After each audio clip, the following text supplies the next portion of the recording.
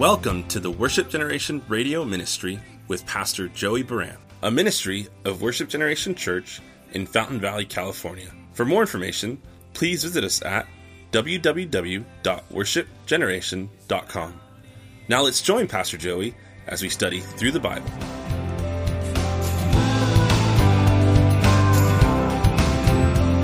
There's so much more than we can see. The love you give is a mystery. You give me strength to face the... And it's against all these things, and I'm putting an end to it right now. This is the mark of my reign. This is who I am as the King of Judah in the line of David, the line that Jesus Christ is going to come through. This is who I am in the year of our Lord, BC 725 BC. This is who I am. And this silly bronze serpent we've been worshiping for 600 years, you people, that serpent we looked upon our forefathers 600 years ago to be healed from this sin. It's a type of Christ, and you guys worship it like a relic. I'm going to destroy it because it's idolatry. Because you trust in the serpent that you look at rather than the God who wanted you to look at him. And Jesus would say years later, as Moses lifted up the serpent in the wilderness, this bronze serpent, so too the Son of Man must be lifted up. That serpent's a type of Christ.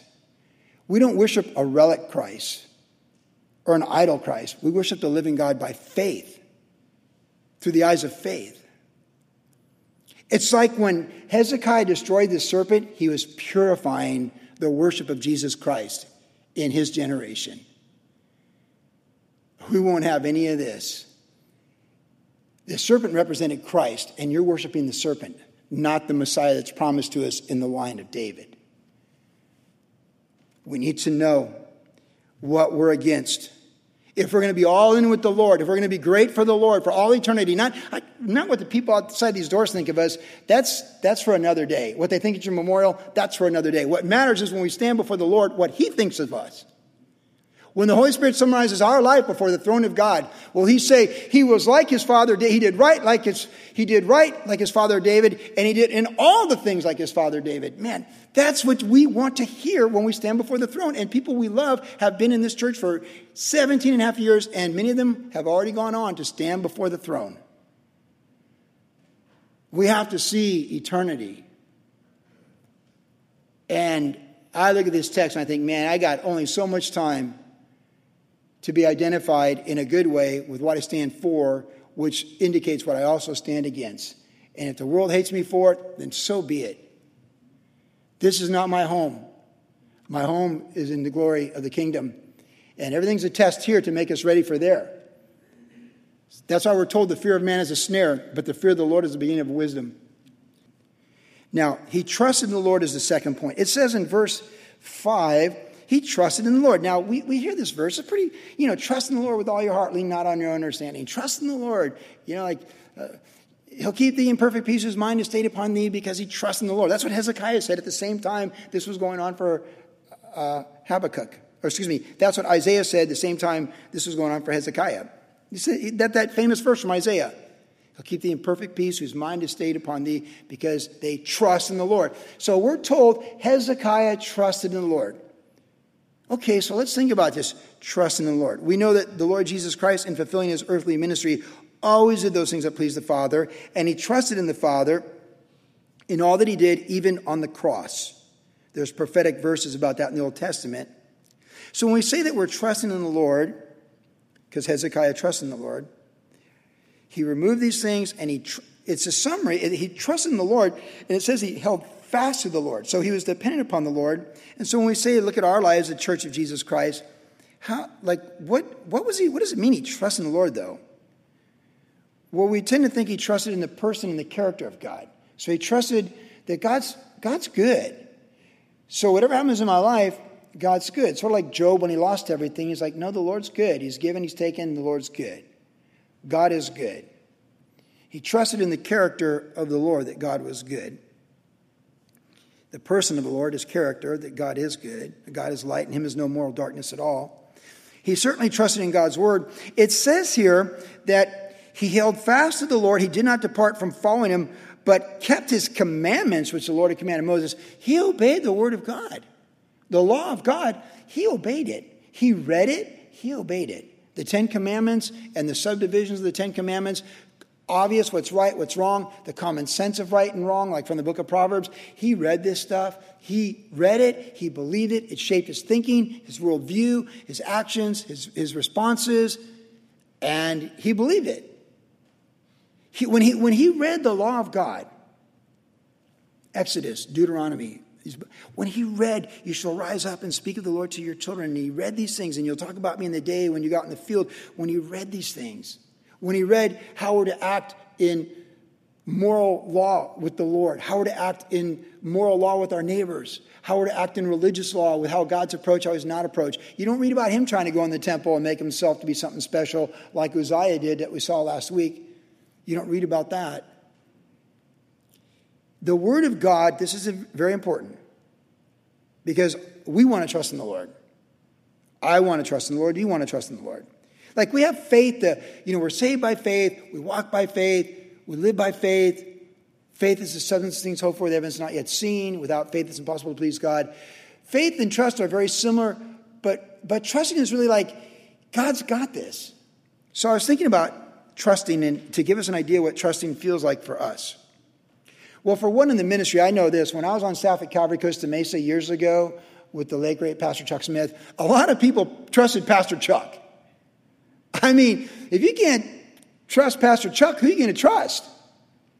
Again, 9/11, all those thousands of people came to church, and when Chuck got up and said it's going to be okay, it's going to be okay. Before Y2K and Chuck got up and said the electricity's not even going to flicker, hey, that put a lot of people at ease, because remember how scared we were in December of 99. The whole world could end with Y2K when the computer see what they're going to do.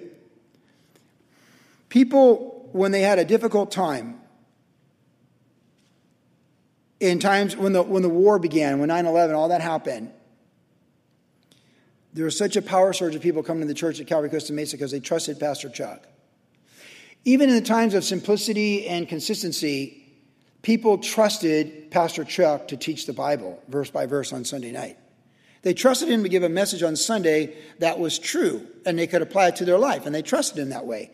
I know this because I watched thousands and thousands of people come and go week after week after week, month after month after month, year after year, and I would pray with them after service up front, and I could reaffirm what they heard to trust in that. They trusted Pastor Chuck to make it about the Lord Jesus Christ, not himself. So there was a minister they trusted. People trusted Billy Graham. Every president, when he began his ministry, from the time he upset Truman by praying in the front yard of the White House lawn, every president trusted Billy Graham. Every president wanted Billy Graham in the room when they're declaring war or doing this or doing that. Democrat, Republican, Catholic, Protestant, whatever. They all wanted Billy Graham there because they trusted Billy Graham. Billy Graham was so trusted by America that many people thought he could have run for president and easily won the election, Republican or Democrat. I'm flying in a few weeks. When I finish 2 Kings, I'm going to visit the grandkids in Florida. I'm going to get on a plane at 11:30 at night at LAX, and I'm trusting someone I don't even know to fly that plane at 33,000 feet to get me from LAX to Atlanta, and I'm trusting another pilot to get me on that puddle jumper to Melbourne, Florida, and I'm trusting him. I don't know her name, his name. I don't know if they were educated as equally, are all pilots equally educated? I don't know. But I'm trusting them that they're going to do what they do, and I can trust them in it, and I'm trusting the Lord's over them. And if it's my time, it's my time. If it's not it's not. I don't worry. I never worry about who the pilot is. Hey, how's it going? When I walk on. I trust the pilot.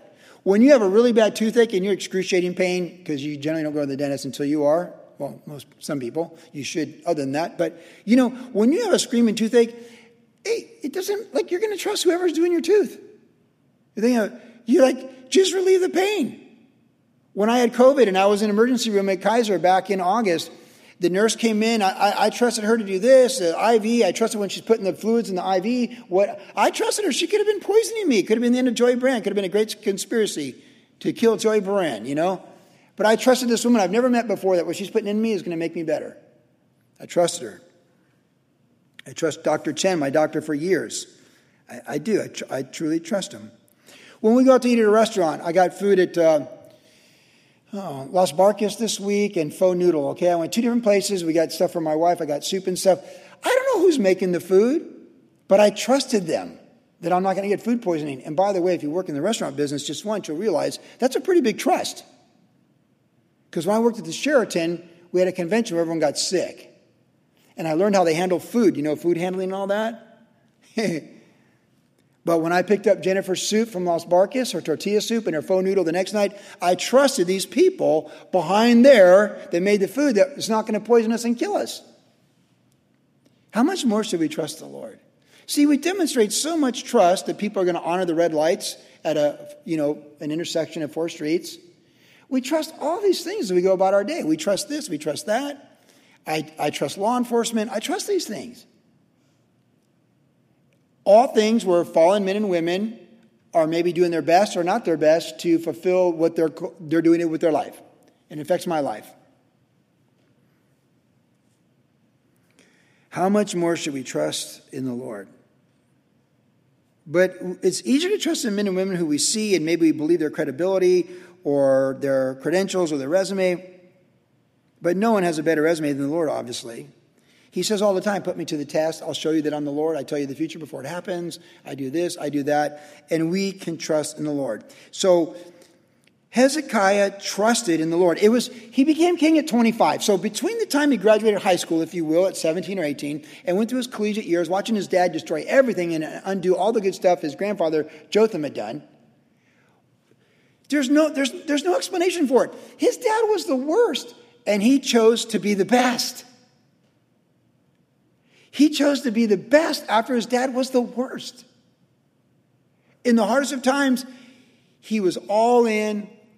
He was identified by the word removed because of what he believed, and then he trusted in the Lord, and he showed his belief by how he trusted in the Lord. And when Sennacherib and the Assyrians came against him and laid siege to Jerusalem, he took their threats, and he laid it out before the Lord.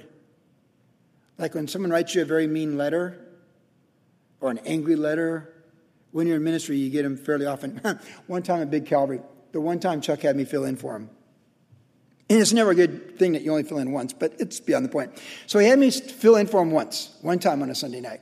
And I said something about the Vietnam War that really upset a lot of people. I just kind of said it like, the night was a total disaster. But anyways, the hate mail came in, and they gave it to Chuck. And I'll never forget what he said. Pastor Chuck called me in his office. He said, hey, Joey and all, and because you never get called in to say good morning. Like, you get called in his office because something happened. So he hands me what he got, and he said, these are yours and all. I have my own. That's what he said. These are yours. I have mine.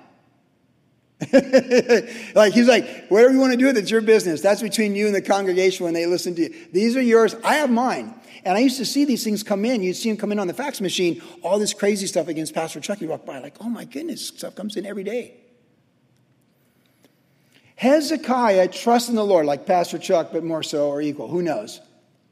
But I'm sure Chuck did what I learned to do, because the famous 29-page letter someone wrote me one time where they critiqued everything about this church, this building, the congregation, how I wore my hair, the clothes I wore, everything, 29 pages.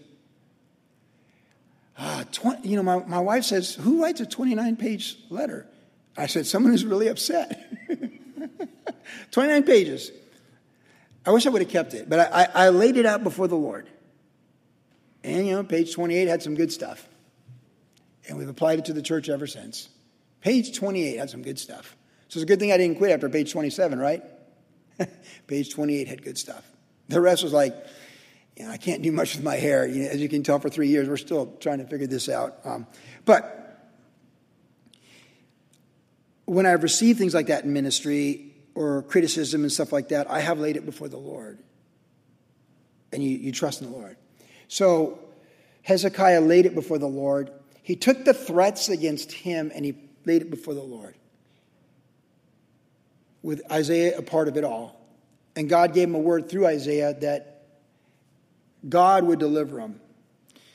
And I go back to when he had to make really bad choices. The best choice that he had when Sennacherib was besieging was to strip the temple of all of its gold and everything and give it to him and try and appease him. He did that. But unlike his predecessors who did the same thing, the gold is not, there's nothing special about the gold. The heart is what's special. A heart that's all in with the Lord is worth way more than the gold of the temple. And even Jesus himself said this in Matthew 23. He says, what's more important, the gold on the altar or the altar, what it represents? Like, it's not about the exterior, it's about the interior. So when Hezekiah decided to strip the gold and give it to the king of Assyria, it's a lot different than the king of Samaria giving his gold.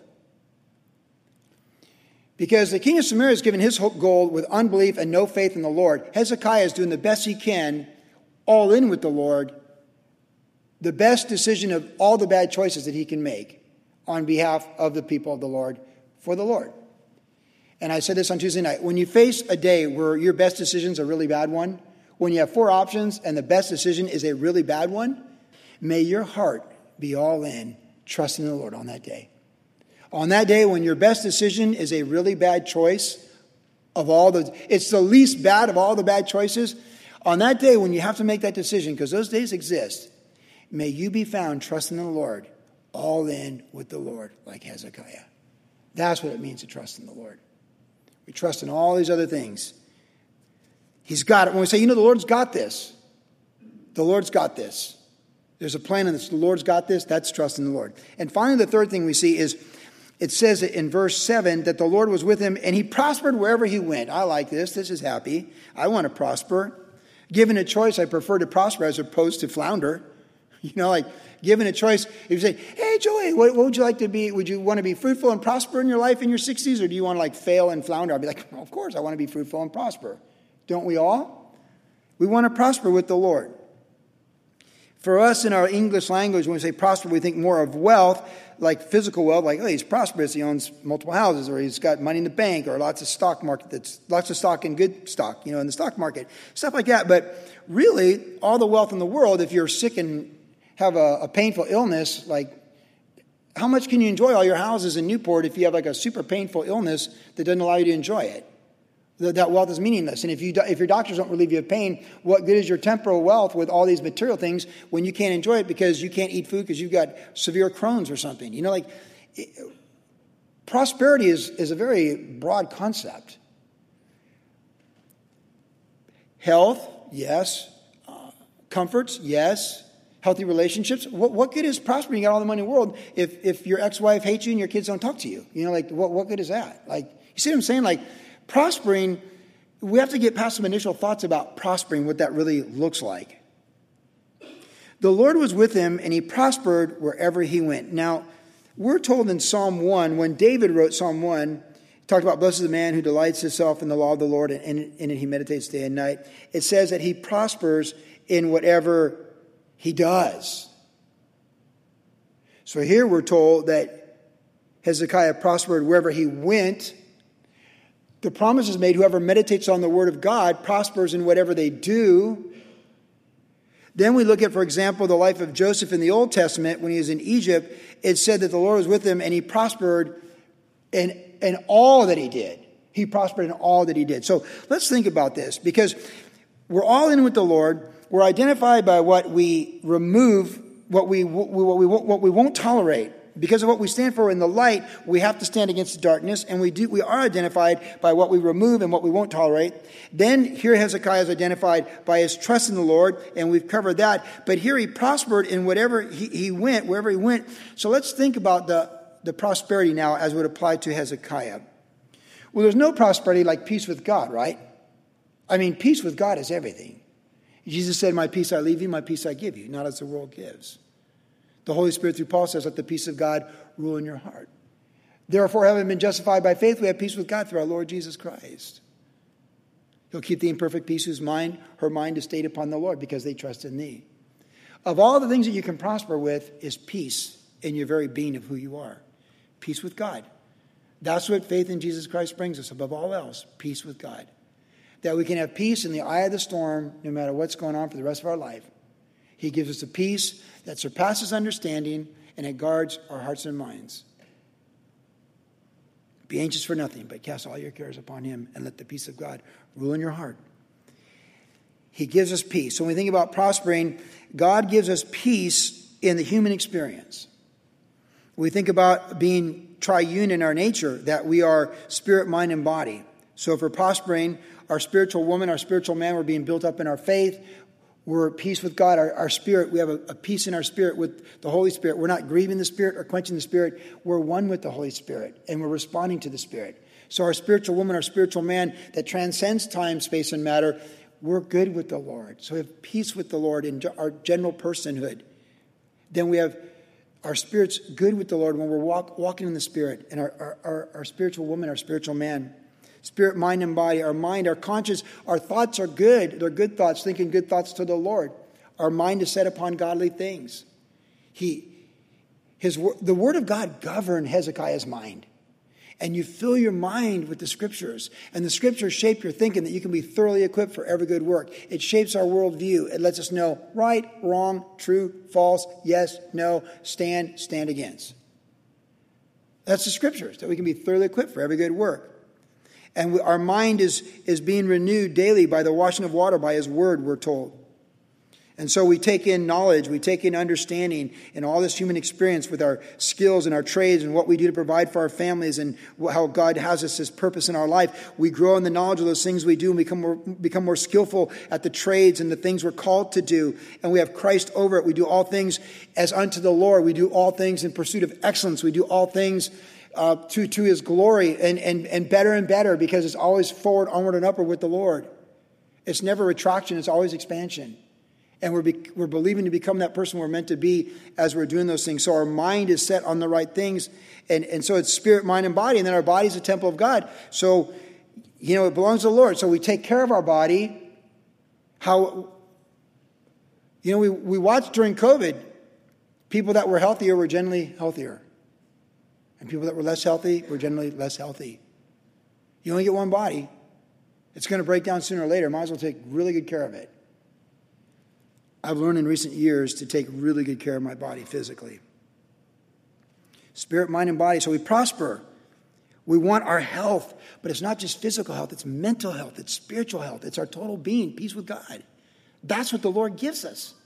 That's what Hezekiah had. He prospered. Sennacherib's out there talking trash, threatening to separate everyone from their wealth, their property, destroy everything. He's going to do it.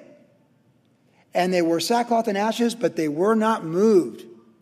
They had peace with God.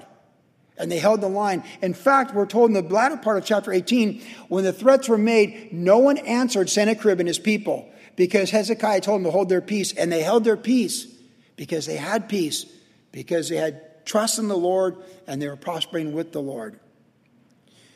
Now, we have our person, we have our relationships.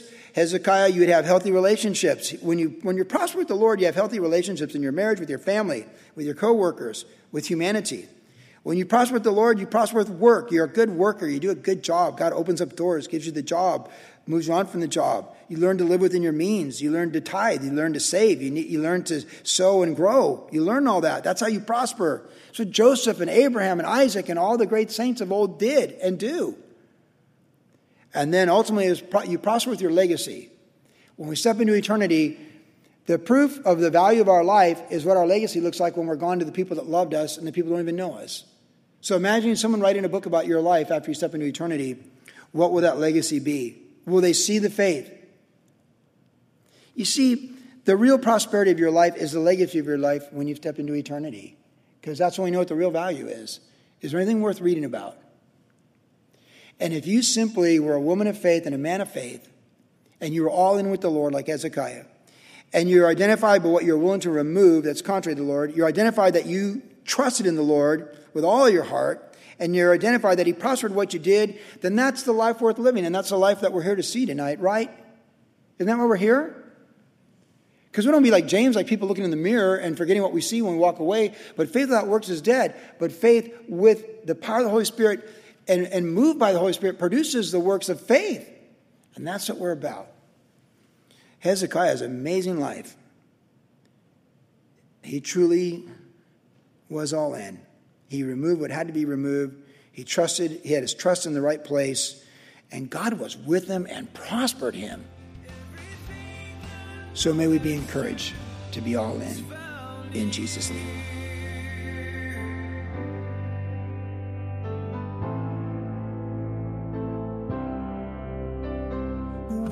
You've been listening to the Worship Generation Radio Ministry with Pastor Joey Baran. If you would like more information about the ministry of Worship Generation, visit us online at www.worshipgeneration.com, where you can listen to the podcast of today's entire message. You can also find us on Instagram, Facebook, and our church YouTube channel. Worship Generation is located at 10350 Ellis Avenue in Fountain Valley, California. Our service times are Saturday evenings at 6 p.m. and Tuesdays at 7 p.m. For more information about Pastor Joey personally, you can follow him on his Instagram, Facebook, or YouTube channel. Thanks for listening, and God bless.